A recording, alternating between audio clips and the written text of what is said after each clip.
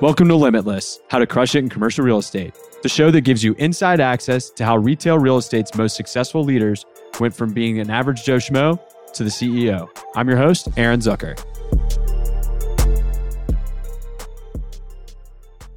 Hey everyone, before we get started, I wanted to take a quick second to thank the guys at CAS-CM for making this podcast happen. They've brought Limitless from an idea to making it a reality, and I can't thank them enough for support along the way. If you're looking to get going on your own content creation journey or need help with your marketing, I'd strongly encourage you to reach out to them at CASCM.com. If you were wondering what a prototypical path looks like for someone who wants to be an influential leader on the retailer side of commercial real estate, you've come to the right place. Jeff Morrow, who now serves as the Vice President of Real Estate for the entire country for Burlington Stores, flawlessly executed on learning the business, performing in different roles with different sized companies, and leveraged his Rolodex of relationships perfectly to get to where he is today. And just like the majority of our other guests on the show, his career path certainly entailed a major curveball. To hear how he navigated potential disaster, how he rose to the top of the retailer food chain, and more, check out my conversation with Jeff Morrow right now. I am pleased to welcome the one and only Jeff Morrow, who is the VP of Real Estate at Burlington Stores. Jeff, how you doing? Thanks for joining us. I'm doing great. Thanks for having me. Yeah, anytime. So tell us, where are you from? How did you grow up? I'm from Texas, born and raised in the Fort Worth area. So born in Fort Worth, and a couple of years in, my family moved out to Aledo, small town just west of Fort Worth. Idyllic little small town, like you pull into the gas station and the guy would fill up your car and you get the bill at the end of the month. It was pretty cool little small Texas town at the time. I still remember how just the old little downtown, and you go and they give you candy when you get your haircut. It was great. So we lived out there all through high school. Nice. You said you were born in Fort Worth and then relocated out there? Yep. We lived in Fort Worth, and then as we got a little bit older, my brother was born about a couple of years, 2 years younger than I am. So around his birth, we moved out to a new house out in Aledo, and I guess it's a great school district, and grew up and did high school and whatnot out there. And then they moved away right after I completed high school. So my brother stayed with my grandparents and finished there as well. But yeah, idyllic little town. Gotcha. So what triggered the move out there in the first place other than the schools? I think it was great schools. I've been talking to my parents. They wanted to get out of the city a little bit. I think that was the trend in the late 70s, early 80s. And just get out of town and get a nice house for the money out there. And it was still close enough. My dad would commute into work every day. And my mom was a stay-at-home mom until we were a little older. And then she started working again. Yeah, it's a perfect segue into what I was going to ask you next. So what did your parents do? I know your mom stayed at home until you guys were older. What did she transition into? And what did your dad do? Yeah, so actually my mom was really involved with Child Protective Services in Texas prior to my birth. So she was really involved in that. And I think she ran the county office for that before she retired to raise children. And then my dad was in trucking.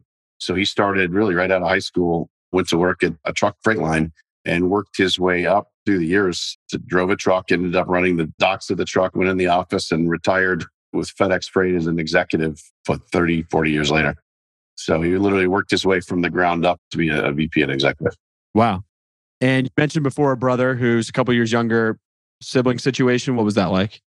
Great. Yeah, we're still close. He lives in Trophy Club just north of here, and we're all family still really close. We all get together on the holidays and get to catch up and tailgate. And he went to Tech, I went to North Texas, so we get to root against each other's schools for fun. So there you go. And to clarify, Texas Tech is what you were alluding to when you said Tech, I assume. And he went to Texas Tech. That's correct. Got it. You never beat him up at all or anything, being 2.5 years older, did you? Nah, come on. Not any more than you could handle. How were you as a student? I was your typical real estate guy, right? Probably BC student, maybe a few more C's than B's early on in my career, but I tried to get it together in college, and I was more of a B student once I got to North Texas. What did you do extracurricularly wise growing up? You know, I did all the typical stuff. When I was younger, I played baseball, a little bit of soccer. But as I got older, I was too thin. I shot up really quickly and was too thin to play football. I would have been killed on the field. So really ran for fun. And then I got involved in scouting. So did quite a bit with the scouting program as well. Oh, really? Tell us more about that.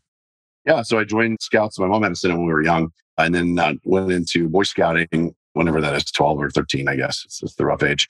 And stuck with that for quite a few years and became an Eagle Scout.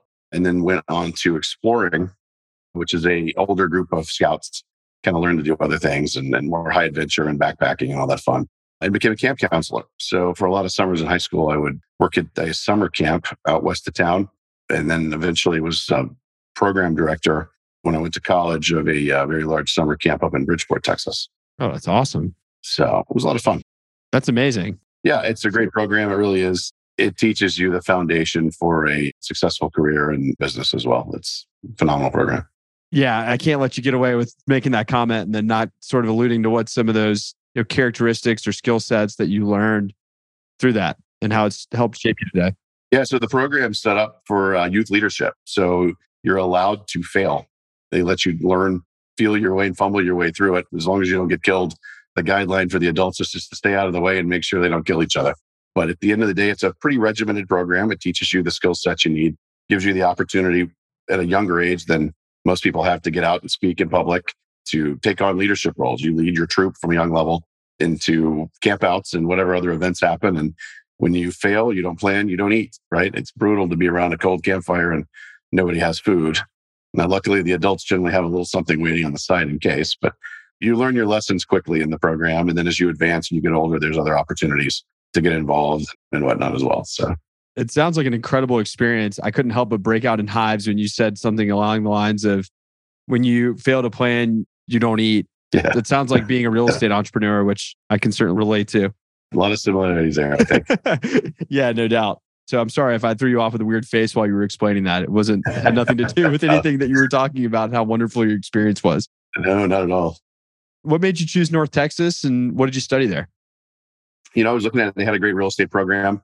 So I did business and communications, but took some real estate courses as well. There's a great program there that a lot of the folks that I ended up working with later in my career came out of as well. But overall, it was just a great school.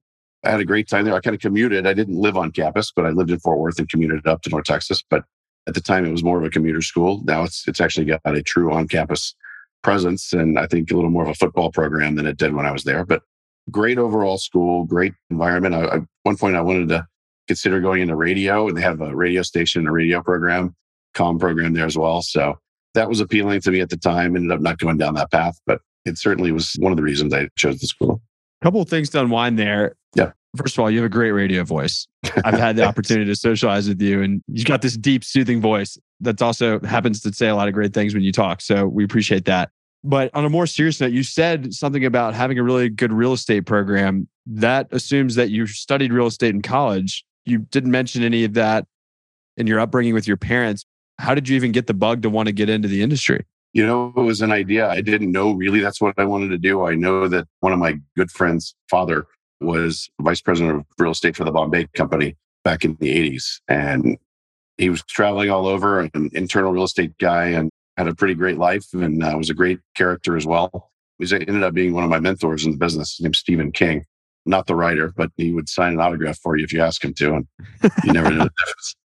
Yeah. So I just kind of a buddy's dad and saw what he did and thought that was kind of a cool opportunity. Really didn't know that's what I wanted to do, but real estate seemed to be an interesting piece of it. So it was more business classes and communication classes originally. So I didn't graduate with a real estate degree, but there was certainly some of the electives I took were in the real estate. You said your friend's dad worked for which company again? It was the Bombay Company. Okay. No longer around.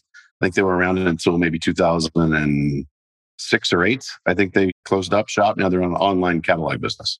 Got it. Okay, cool. So you have some success as a student, obviously, at North Texas. You're having a great time. You're taking classes that you're interested in. Obviously, meet your friend's dad, who opens up your realm of possibilities, if you will, to getting into commercial real estate. What happens upon graduation or leading up to it? Yeah. So I fumbled around through college with a bunch of random jobs. Like I worked for the Texas Rangers and the museum offices and had a lot of fun doing that. And then I went on and managed a bar for a restaurant near TCU's campus. And I realized, okay, this is all fun stuff, but not really where I wanted my career to go. So I went kind of back and was talking to him as a mentor and realized what he did. And Radio Shack just happened to be hiring real estate managers at the time. This would have been around 2000. And in spring 2001, they had a position open. The girl I was dating knew someone who worked in the department. And she said, you'd be great at this. You should come in and interview. And so I went and met with Mark Hollinger, Andy Seinfeld, a bunch of folks who were icons in the business at the time from Radio Shack. I met with those guys and luckily came out of there with a job. So I started as a leasing rep right out of college. Great setup, really great educational program. I can't speak more highly of the setup that Radio Shack had for incoming college graduates. They really set up a phenomenal training program. I call it my MBA in commercial real estate. Wow. I definitely want to drill into that because I think we've had so many guests come in and talk about, my training was I was handing a phone and a computer. Yeah. Or even less, depending on when they got into the industry. But before we get into the training program and what that first role was like for you at Radio Shack, this is going to make both of us cringe a little bit, perhaps you more so than myself. We have listeners who have never heard of Radio Shack. What was Radio Shack? Well, I hear it's coming back. The rumor is they're actually going to start growing again. They've come back from the dead. But Radio Shack was Best Buy before Best Buy existed. I guess it's the best way to put it. And I didn't even know what a Radio Shack was. As part of the indoctrination, as you start with the company, you learn that a Radio Shack was the biggest communication building on the top of ships back in the old days. And they would like Morse code wire back and forth for communications. So way back in, I think it was the 1940s or 30s, the first Radio Shack opened in Boston. And it was, I guess, fuses and whatnot for radios and eventually televisions, I guess. And then they evolved into, I guess, through the 60s, selling parts and pieces and widgets for guys who like to build their own computers before computers existed. And then Charlie Tandy bought the business in, I want to say, late 60s, early 70s, and moved it to Fort Worth from Boston, and then blew it up. I mean, grew Radio Shack is the household name that it became, where it was on almost every street corner. I think we had 7,200 stores when I started working at Radio Shack nationwide. Wow. Yeah. Wow. So it was a much smaller scaled down version of Best Buy or Circuit City. You could go in, you could get a TV, you could get a CB radio. I think they made all their money in the 70s on CB radios. And then on in the 90s was like cell phones. But yeah, they always had the little widget and they always had specially trained folks that kind of knew how to fix your problem. Love it. Thank you for the perspective there and educating a little bit of a retail history lesson for our listeners out there that don't have as much experience as us, I'll say. So the other theme I picked up on is, so far, you're 2 for 2 on your exposure to real estate and the connectivity to your first job being through relationships. Thought that was an interesting observation. And obviously, I have the advantage of getting to know you a little bit over the last few months, years, whatever it may be that we've known each other. And everybody seems to know you and speaks highly of you. How critical have relationships been in your career path? Because there's 2 obvious glaring things already to start. I think it's the most critical thing for any of us in this sector of the industry. I mean, you have to know what you're doing, but at the end of the day, it's the relationships that when you get into a spot, you have to be able to pick up the phone and resolve it. And you got to return calls. You got to just stay on top of managing your relationships intentionally. It can't be haphazard. You can't fumble about with it. It's the most important thing we do. No doubt. Okay. So you talked about the strength of the training program and how it was your quote MBA of your real estate career at Radio Shack. What made that time there so special? Because there's a lot of people that listen to our show that are breaking into the industry. And I think that should be looking for certain things in a training program, or people are maybe even in that training program or recently graduated from it on the, we'll call it employee side or younger person side. And then there's plenty of people that listen to this show too, who are the trainers, if you will, and training those trainees. So I'd love to hear a little bit more about that program, what worked really well, maybe what didn't, and what advice you'd have for people that are both giving and receiving training coming into the industry. Sure. Well, I will say we show up day one and we had a director of real estate kind of ran the western half of the country. His name was Bill Clugston. And he slaps this giant 3-ring binder on each of our desks and says, all right, we're going to go through this over the next 6 weeks and memorize it, learn it one way and the other. And we open it up and here we go, off we go. So Bill was an incredibly talented teacher. He was by nature someone who was a strong coach, and he really cared. He put the time in. And it's rare to find someone who really does want to take someone under your wing and take the time to teach. And when you find that person, you really need to grab onto it and take full advantage of it at whatever level or whatever career it is. So Bill took us through that, and we went literally from how to read a P&L on a retail of any retail store of any type to what is CAM? How do we address negotiation points? What's our hurdle rates? So it was a progressive 6-week program you went through. And in the afternoons, you would sit in on all the other real estate managers or directors' offices, and you would just listen to them negotiate. So everyone has their own style. And I think that was one of the most eye-opening things to me is there's no one right way to do this. There's some good tips and there's some bad tips, right? And there's some certainly things you shouldn't do.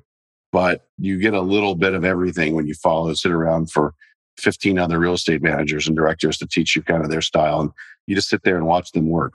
And to me, that was one of the most educational pieces of it, is to realize you've got to develop your own style, the way you approach everything. But at the end of the day, we're all trying to accomplish the same thing. So, but it was truly fascinating to watch. Bill could open up a P&L and he would read it and he would say, this store has internal theft.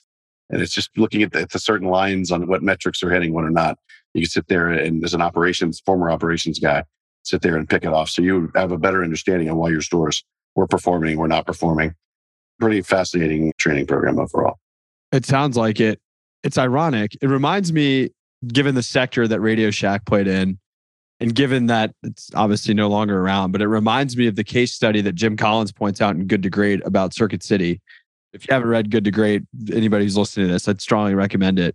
It was interesting to me that an electronics retailer that's since failed did some things right, clearly, like the program for the real estate training. I think it's really cool that they did something like expose you to a P&L and realizing the importance of that, because it's very simple. And I'm sure there's a lot of retailers out there who have done this, that just tell the real estate managers, don't worry about it. Just go find sites that are at a hard corner or in front of Walmart or in major metros or whatever it may be. So I appreciate the fact that they did it, and I appreciate the value that you see in it and shedding that light for us. So thank you for that. What was your role like? Obviously, you had an intense training program. After they trained you, what'd you do? Started making calls. So I started off, this was really great. Right out of college, you moved to Radio Shack, had a beautiful, huge campus downtown Fort Worth. So you started making calls for your first year to 6 months, and you call and you do renewals. And that was the way we learned, really, more than anything, is to try and better the option, right? So you'd pick up the phone and you'd call a landlord and you would go round and round. Oh, we're going to close the store, right? 101 for anything. But it's right out of college. And you'd go up against some legends in the business. And okay, kid, call me when you pass your option. But it was truly eye-opening to stub your toe and learn from it and come back. And sometimes you'd win and sometimes you'd lose. And you celebrate the wins and learn from the losses. And it was an incredible way to learn the business. And then about a year in, when they realized you're probably not going to burn the house down, they'd move you into a real estate manager role where you started doing new stores and you travel the country and you start doing site selection. I joke about it today. I was like 2 offices off Sundance Square in downtown Fort Worth, which is a beautiful downtown area. And I had an admin that answered the phone, Jeff Morrow's office, and like they'd bring you coffee. It was ridiculous. I'm 23 years old and this is the way Radio Shack was doing it at the time. And my mom calls my office and she says, oh my God, somebody's answering the phone, Jeff Morrow's office. He's 24 years old. It was funny. So that was the way before computers were as used. We had all the staff. And I look back and I've never had the same situation. It's all been downhill from there. I work out of my house. I'm my own admin. So it's a fun story, but there is something to be said. I mean, Radio Shack did go out of business. There were reasons behind that. Honestly, they were phenomenal business operators. The thing that took them down was, I think, cell phones and the way the fraud was enabled to happen when they would return cell phones on bad credit. That's what took the company down, I think. Yeah. From a business standpoint, they really were solid in the fundamentals. They were great business folks. So you started off doing renewals, which, by the way, I really appreciate you. We just skipped right over the breaking news that you shed on our entire listener base of millions and millions of people out there, that retailers occasionally bluff at their renewals. That is news to me. I didn't know that happened. No, we really don't. That never happens. It's all the truth. So you started doing renewals and then you did move into a new store site selection role. Is that correct? I did. Just kind of keep going. The show's always better when the guest talks. Yeah, no, it was great. I mean, you travel with your bosses, your VPs, and your directors, and they would all have little tips and you would learn the business from the hard corner. We did a lot of pads, right? At the time, Radio Shack was moving from more inline to pads if you could do it. We had great credit at the time, so it was easy to get folks on the phone. But you head out, you'd tour your markets. We had great software at the time, really before most people had it. Radio Shack, I think it was Sites USA, but it was a rudimentary forecasting program and showed your customer base so you could overlay. I think we had, like, before computers, you had the plastic overlays like you'd use on an overhead projector nowadays, and you lay over all the different layers of your different stores' customer traffic, CRM data today that you'd be able to look at and understand, because we had phone numbers at the time.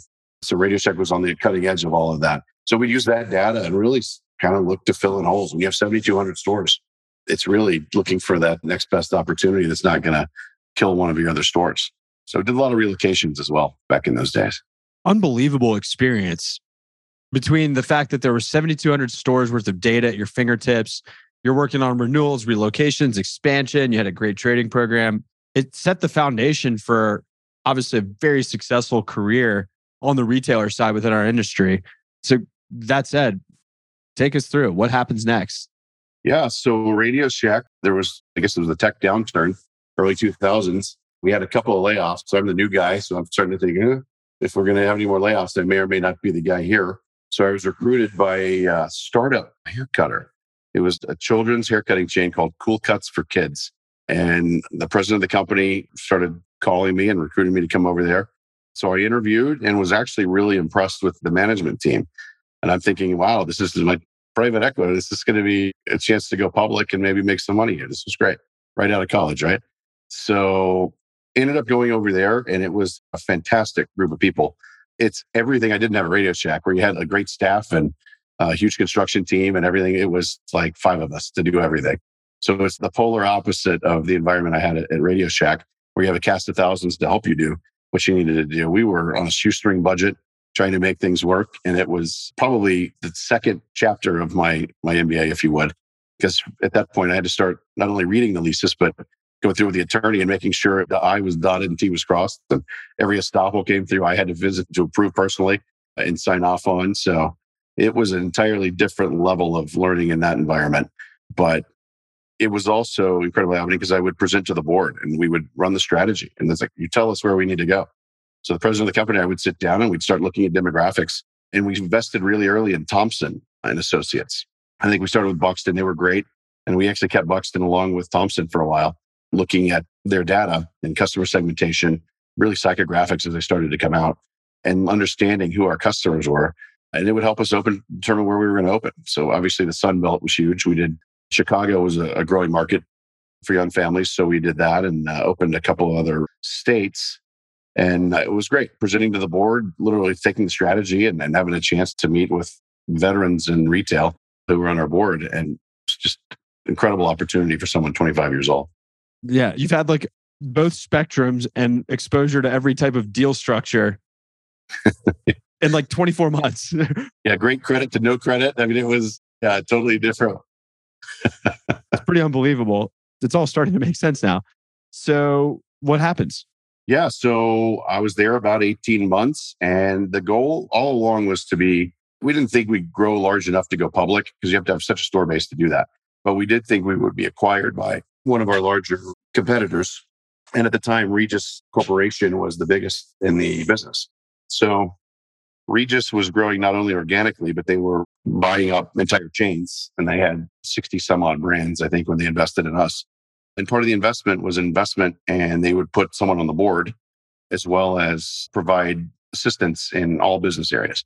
So we were lucky enough to have a gentleman named Chris Burgley join the board. I learned a ton from him. When he joined, he ran a huge division of Regis salons, corporate stores, but he was our designee for the board. And we ended up traveling. I ended up traveling with the Regis directors just to kind of get a feel for how they did what they did. I mean, they were the biggest thing in the industry and had a couple of great trips. And then I went on one trip with one of their directors and I had all of our data and had it all laid out. And we did not see eye to eye on very much. And he reports back to HQ, oh, this kid doesn't know what he's doing. So I ended up getting a phone call from the chief development officer for Regis. She goes, hey, I'm coming to town. I'd like you to show me around Dallas. So I'm thinking, okay, sounds great. So the president of the company, I and chief development officer for Regis, and I hop in the car and we start driving and I pick her up at the hotel and I get the coldest reception known to man with like a stiff arm handshake. And she introduces herself. I'm like, oh boy, I think the gun's in the bag here. I mean, I'd be having the gun's in the back, which isn't that crazy in Texas. I mean, yeah. Right. Literally. So we end up touring the Dallas market and I roll out the computer and I'm showing, well, here's the logic. Here's why we do what we do. And was showing her all the demographics and why we don't go in certain areas and why we do and all the logic behind it. And conversation got better and got better. We had a great lunch and I dropped her back off at the hotel and I get a big hug and she goes, I'll be in touch. I'm like, okay, survived today. After that, I ended up getting a call from her the next week and asked to join Regis staff at corporate. So I still handled all the stuff for Cool Cuts nationally, but was now employed by the larger company.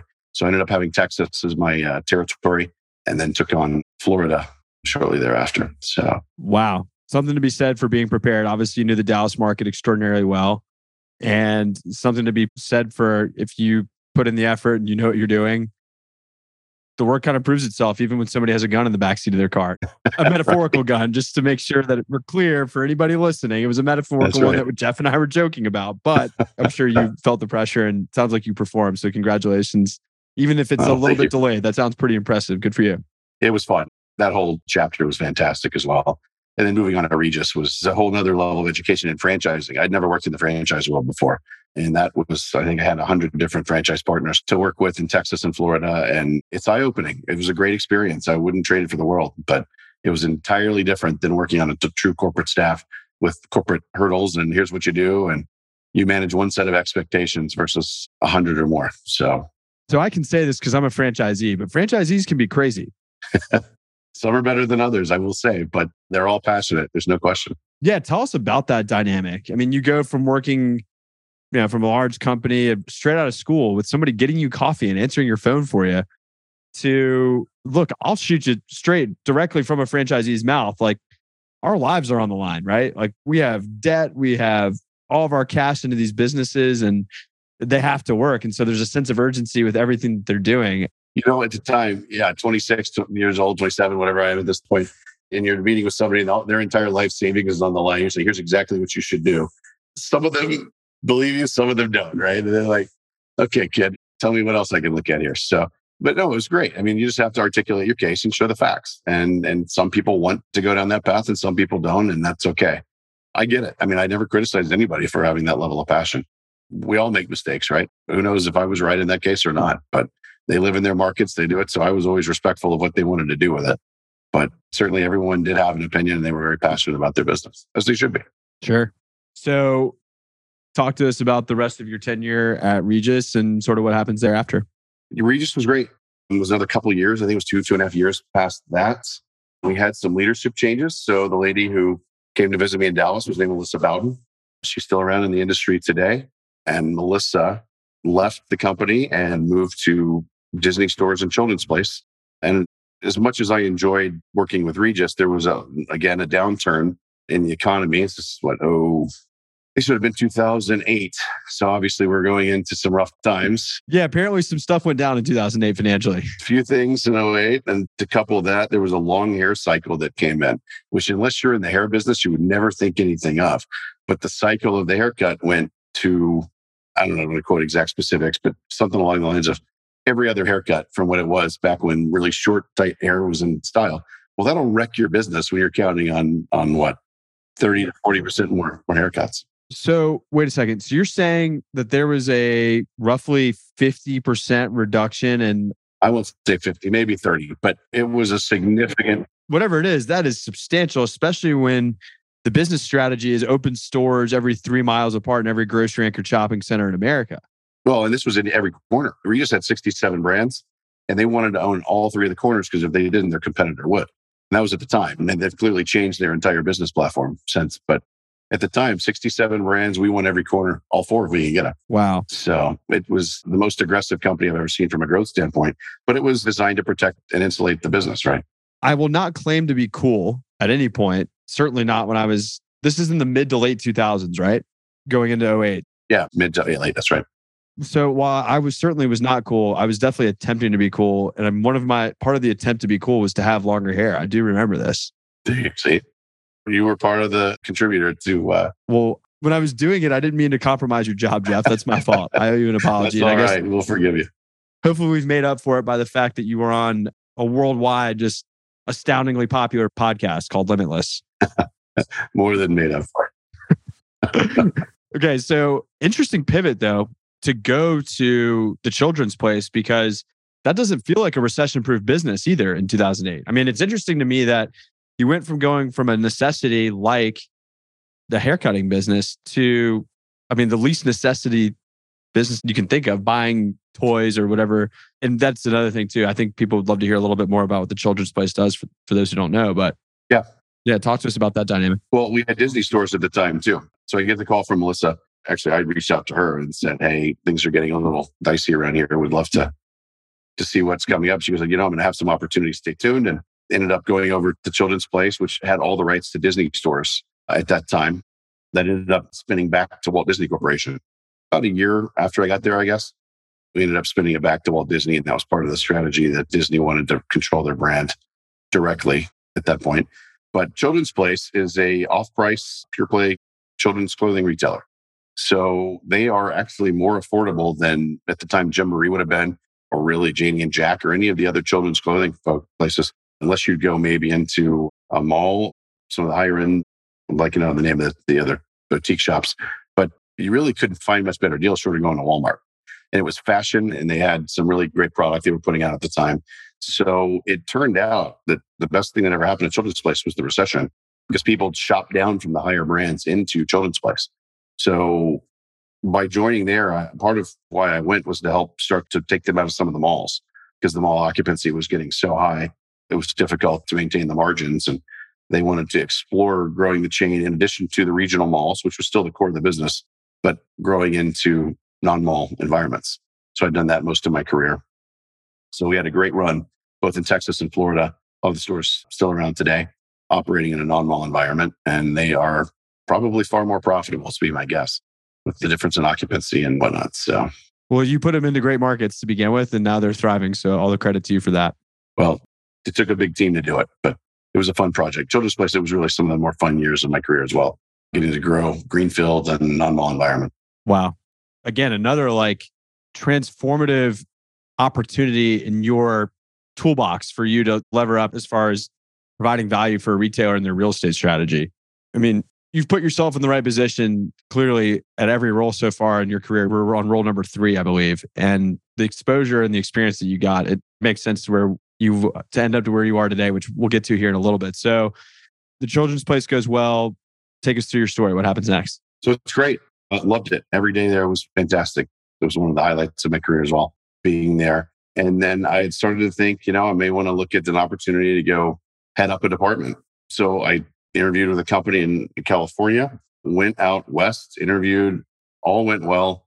I get there and realized about the first 2 weeks that this is not a fit. So no names, won't even bring up the concept of the chain, but I got out there and spent a little bit of time in California. I was about to move out there and thought, you know what, let's call this what it is. This isn't going to be a fit. Whether it's in your career or whether it's a professor you're working with, there's always one in your life that you're going to run into and say, this isn't going to be a good fit. So I ended up leaving that and coming back to Texas, did a little bit of consulting for about 6 months. And then the phone rang, common theme here. My old friend Melissa called me again and said, hey, I'm over at Burlington Stores now. Would you be interested in coming over and helping us out in Texas? So went back in-house with Burlington. It was kind of interesting. Melissa left shortly after I started, and we had obviously reported directly to Mike Shanahan, who I report to today. But Mike has grown and throughout the organization. Now we have Gail Etker as our executive vice president, and she's been incredible to have on board for the last 7 years or so as well. So yeah, the last 9 years been with Burlington, had some growth while here, started as a director, moved up to senior director, and now have a phenomenal team as VP of real estate for the country. For the entire country. Mm-hmm. It's a heck of I don't want to call it an ending. I mean, you're still pretty young and have plenty of runway ahead of you, but it's a hell of a place to be at a company that has been, you want to talk about a great company that is absolutely thriving. We could probably do another entire podcast, if you will, or a case study about the success that Burlington's had. And before we get into more of your time at Burlington, because it takes up the lion's share of your career from a time perspective, there were some interesting observations, at least that I picked up on, from your exit at the Children's Place to the time with we'll call it the unnamed retailer. You leave for better opportunity. You're excited to head up a department and you feel like it was your time, which I don't think anybody would critique you for. In fact, I would commend you for it. It shows ambition. It shows wanting to become a leader, dating back to your scout days. What I really thought was interesting and what I really want to dig into a little bit, how long were you at that unnamed retailer? About 90 days. Yeah. A lot of people, and look, there's a couple things going for you, right? You spent years, not weeks or months, at your prior companies that you worked for. So you had credibility built in. But I want to point out, I commend you for that. Like, that is something that not a lot of people would do, and they would be freaking out. What about my reputation? Or, oh, I better wait to jump until I get a better job somewhere else and I'll just suffer or do whatever. I love that you followed your gut and you did what was right by you.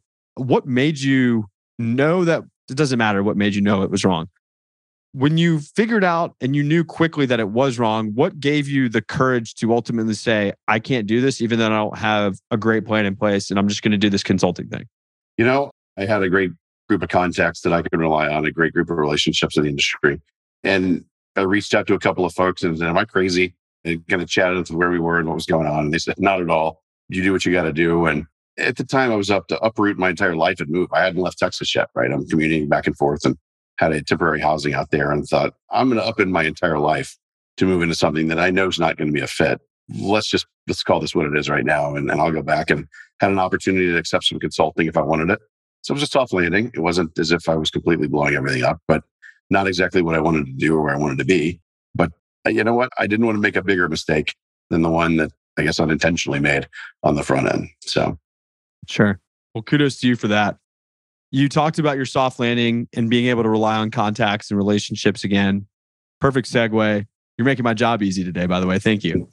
Let's talk mentors. Sure. I'm sure when you were thinking about leaving this retailer who will go unnamed, you probably wanted advice because what you did was bold. Or even when you were switching jobs from Radio Shack to Regis, or from Regis to the Children's Place, or going from consulting to Burlington. Talk to me and our audience about who your mentors are, or at least the impact that they've had on your career for you. Sure. Well, Steve King has always been, from the early stages, has always been a sounding board and someone that I've always relied on his opinions. Lex Pullitz, he was the guy I worked with at Radio Shack. I always relied on his thoughts and his counsel as well. Armin Filippi, he was the president of the startup, Invaluable. Charlie Northington was a broker of mine, but now runs Endeavor down in Austin. And he's another incredible contact that I've gotten great advice. And again, Melissa Bowden, she's always been a recurring mentor for me from very early on, as I mentioned a couple of times. So just so this story comes full circle, I just want to make sure it's crystal clear. This is the person who we thought was going to shoot you in the car. That's the one. Damn, Jeff, that's pretty impressive. One day you think she's going to shoot you in the car. By lunchtime, she's hugging you. And then years later, you've now taken 2 jobs from her. Is that right? 3 when you count Burlington. Yeah. Okay, well played. Man, oh man, that's pretty impressive. Hell of a salesman. Well, she's been a great mentor as well, no question. And humble along the way. I love that. So you're at Burlington, things are going well. Let's just go ahead and point out the elephant in the room. What has it been like being at Burlington the last 9 years? And for those who maybe aren't ingrained in retail, real estate, or are focused on different sectors or whatever it means within our industry, Jeff, in just a couple of seconds here, or take a minute if you will, tell us about the meteoric rise that Burlington's had. What do you attribute that to? And any data points, or I don't know, the stock price, whatever it may be, or store counts, or whatever it's been, to sort of demonstrate how ridiculous things have been in a good way over there. Well, I will say I have never worked. We've had 2 administrations, if you will, now since I've been with Burlington. It started off with Tom Kingsbury and Fred Hands and all of their executive core, too many to name. Phenomenal leadership that Burlington had, both when Bain came in. When I started, Bain was still involved with Burlington. And we had the opportunity to work with some of the Bain folks, really to kind of help craft our strategy. And some of the smartest guys in any room work for Bain Capital, and there's no question. And getting to know and work with Tom, who's now the interim CEO at Kohl's. Fred Hands was our COO. Then we worked directly under Fred's leadership. Just incredible leadership and incredible cultures that were built. Gail Etker came in and brought amazing process changes to Burlington as our SVP, then EVP. Mike Shanahan, one of the best leaders in the business, was trustee for ICSC. And I don't know a person that will speak ill about Mike Shanahan. So he's a mentor to me. Gail's a mentor here as well. And I think that having the right leaders in place has really helped the company grow. I will say we have new leaders now. Michael O'Sullivan came from Ross Stores. We have the entire new management team as well. Our new CEO, or COO, Travis, came from there as well. Jennifer Vecchio's our chief merchant. Incredibly talented people in our leadership now. Again, Gail and Mike are still in place. I will also touch on culture. Burlington is obsessed with being the best place to work in retail. We hold ourselves to a very high standard of how we do business ethically and the way we treat our people, the way we engage with each other. It's just as important as the results of the business. I think that building a team that's happy to come to work every day really does make a difference. Totally agree. How many stores were at Burlington when you started in 2013? Gosh, I wish I could remember. 400 and change probably, and we're approaching 900 today. Wow. All because of phenomenal real estate site selections, thanks to large part to you. We have an incredibly talented team to help do that. It's not just one of us for sure. So we've had, at the time of this recording, roughly 30 people, give or take, be interviewed on this show. And I've asked every one of them, and I almost forgot to ask you about your most embarrassing story so far. But I'm going to make it even easier on you. Okay. Because I'm going to go first. This is not my most embarrassing story. That's a tough bar to jump over. I have plenty. I probably embarrass myself at least a couple times a day. But you talked about how nobody could speak poorly about Mike Shanahan. And I have to agree with that wholeheartedly, to the point to where I embarrassed myself on my first and only interaction with Mike Shanahan. So we're at Open Air Conference last year, and I ask a question, what have you. Mike answers it wonderfully. And we chatted for 2 minutes after I got his business card. And like I try to do, and I'd like to think I do a pretty good job of it, of following up just about everybody, if not everybody I get a business card from, I wanted to make sure I reached out to him. And I had been doing a lot of them. You meet a lot of phenomenal people at this particular conference. And so it's important that you follow up with people. So I get a little bit what I would at the time thought was efficient, but the reality was, I guess I'll call it lazy. And I put F/, important emphasis on the slash, you from OAC as the subject line in the email. Mike, hey, just want to let you know it was great meeting you. Appreciate your time. Like, let me know if you ever need anything, whatever. And then I get a call like 3 minutes later from a number in New Jersey. And I'm like, hello, this is Aaron. He's like, Aaron, it's Mike Shanahan with Burlington. How you doing? I'm like, I'm great, Mike. Like, that was fast. I don't know if you got my email. He's like, yeah, I got it. I just wanted to make sure we were good and you didn't have any issues with me. You said F you. And I was like, oh no, Mike. Because he was like, maybe you didn't like the way I answered your question or something in front of all those people. So I thought that said a lot about Mike, because he was making sure that his reputation was protected. B, he was direct and candor. It was just like, yeah, like, let's make sure if we have an issue, we hash it out. And it couldn't have been any further from the truth. Really, it was just me embarrassing myself by putting FU in an email. And so now that I've set the stage. That's fantastic. That sounds very much like Mike. Yeah, follow up. It also sounds very much like me to do something that's stupid. So we're all acting on brand here and being our genuine selves, it seems like. So now that you've had a chance to absorb mine, what is your embarrassing story? Well, when I first started as a leasing rep at Radio Shack, you call and you fight like hell. You're going to get every term. I think we had a deal at Sheridan Plaza in Hollywood, Florida, as if it's not ingrained in my memory here, which I think I've done 3 deals with different retailers since. But it was owned by a developer that officed out of Dallas. And I'm going round and round and round. And this guy is just ruthless. And he said, I'm not going to renew you. I'm not going to keep you in here. I'm going to kick you out. I'm like, oh my gosh, I'm going to lose my job. This thing makes a boatload of money, yada, yada. So I was talking again, relationships, to Mr. King. And I said, man, do you know this guy? And he goes, oh yeah, I know him. Matter of fact, what are you doing on Thursday at 5:00? I mean, we're probably working, but he was like, you need to take off early. Come with me at 3:00. We're going to go to Dallas. So, all right, sure. There's a holiday party. It's a pretty famous holiday party they throw around Christmas time in Dallas for different retailers, folks in the retail business. So we go over there and I run into the guy and he's like towers over me. He's still in the business. He's out of real estate for a company here in Fort Worth now today still. And I start chatting with him and it's clear he's just having a good time and he had no intent of doing anything. And I'm sitting here like, this guy, Phil. Oh, and let me rewind it. Before I knew who he was, I'm like, Steve goes, hey, you need to talk to him about your. I said, man, this guy, Phil, I'm working with is killing me. Well, it's Phil that I'm talking to. And he didn't tell me that that's Phil. So I'm like, this guy won't even take the call. He's just totally blowing me off. So he's dying. So yeah, to this day, I'm buddies with the guy. Anyway, yeah, I'm going to lose my job here. And I walk up and start saying, man, this guy, Phil's killing me, to Phil, and ended up getting the deal. And he said, call me tomorrow. We'll wrap it up. So I got to tell you, Jeff, I don't know if it's the lighting from your Zoom in your room, but you're a little red right now. Yeah, it's still, I still like, oh my gosh. But yeah, to this day. Yeah, that's great though. But you have this knack for digging yourself out of these holes. I mean, you're about to get fired in one car tour, and the next thing you know, you're hugging her and you're getting jobs from her for the rest of your career. Now you're friends with Phil, who you were not speaking highly of right in front of his face about him in the third person. Like, that's pretty impressive. So anyway, it's better to be lucky, I guess, in some cases. There you go.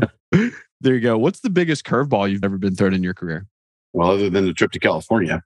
Yeah, that was probably a pretty poor question, but maybe you have another one for us.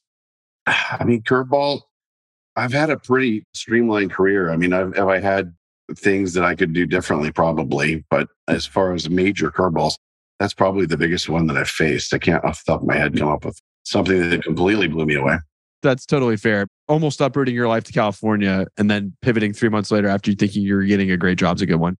So what's the craziest deal you've ever worked on? Well, probably that one with Phil, but there's been several. I mean, we've had deals, and I won't name developers, but we had this one guy, we suggested he bring in a contractor. He was building a ground up center and was a new guy in the business. And I said, I don't think you're going to get what your plan permitted by the city. You really need to talk to this guy. So we brought in a contractor to coach him on it. I mean, the guy's like 25 years old trying to build a power center. And we brought in this contractor and he goes, yeah, you're not going to be able to put a bridge in on this specific property to an adjoining property. That was a requirement from us and Academy and a bunch of folks who were going in. And I'm trying to help the guy out here, saying you really need to revisit your plan here, both to keep the store on time, but to help the guy from killing himself here. And he didn't. He bought a bridge on the internet that's pre-manufactured and had it shipped to the site, built out the entire shopping center, and the city didn't permit the bridge. He had to remove it and build it for like $1.5 million or something. Meanwhile, every one of his tenants is sitting in liquidated damages. And I'm like, this is brutal.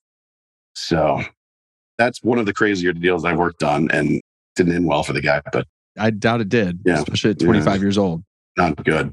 So before I get even deeper and philosophical, this is a podcast about successful people in real estate like yourself. You used a term that maybe not every one of our listeners will know, liquidated damages. Why don't you give us the quick spiel on that?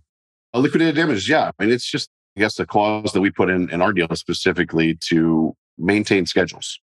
If we're going to plan sales weeks and we're going to hire staff and whatnot, we need to guarantee that the store is going to be delivered within a certain parameter. So we structure our deals to where there's a clause that if you're X many days late, we try to give a cushion. It's a soft landing. You hit X many days in liquidated damages, and then there's at some point a hammer with a larger number, and then it tolls day for day until you actually deliver the property. But I tell all of our developers that we're not in the business of collecting liquidated damages. We're in the business of opening stores on time. And at the end of the day, if you tell me when you can deliver this, I will let you pick any date you want, and we'll put it in the pipeline whenever you want us to do it. But you got to live by the dates you're going to give us, or we have to build these liquidated damages in. So it's just a way to recoup losses and to hold people accountable to dates. Unfortunately, once in a while you have to collect them, but that's not our goal. We certainly try to partner. I will say at Burlington, more than any other retailer I've worked with, we are obsessed with maintaining good relationships with our developers.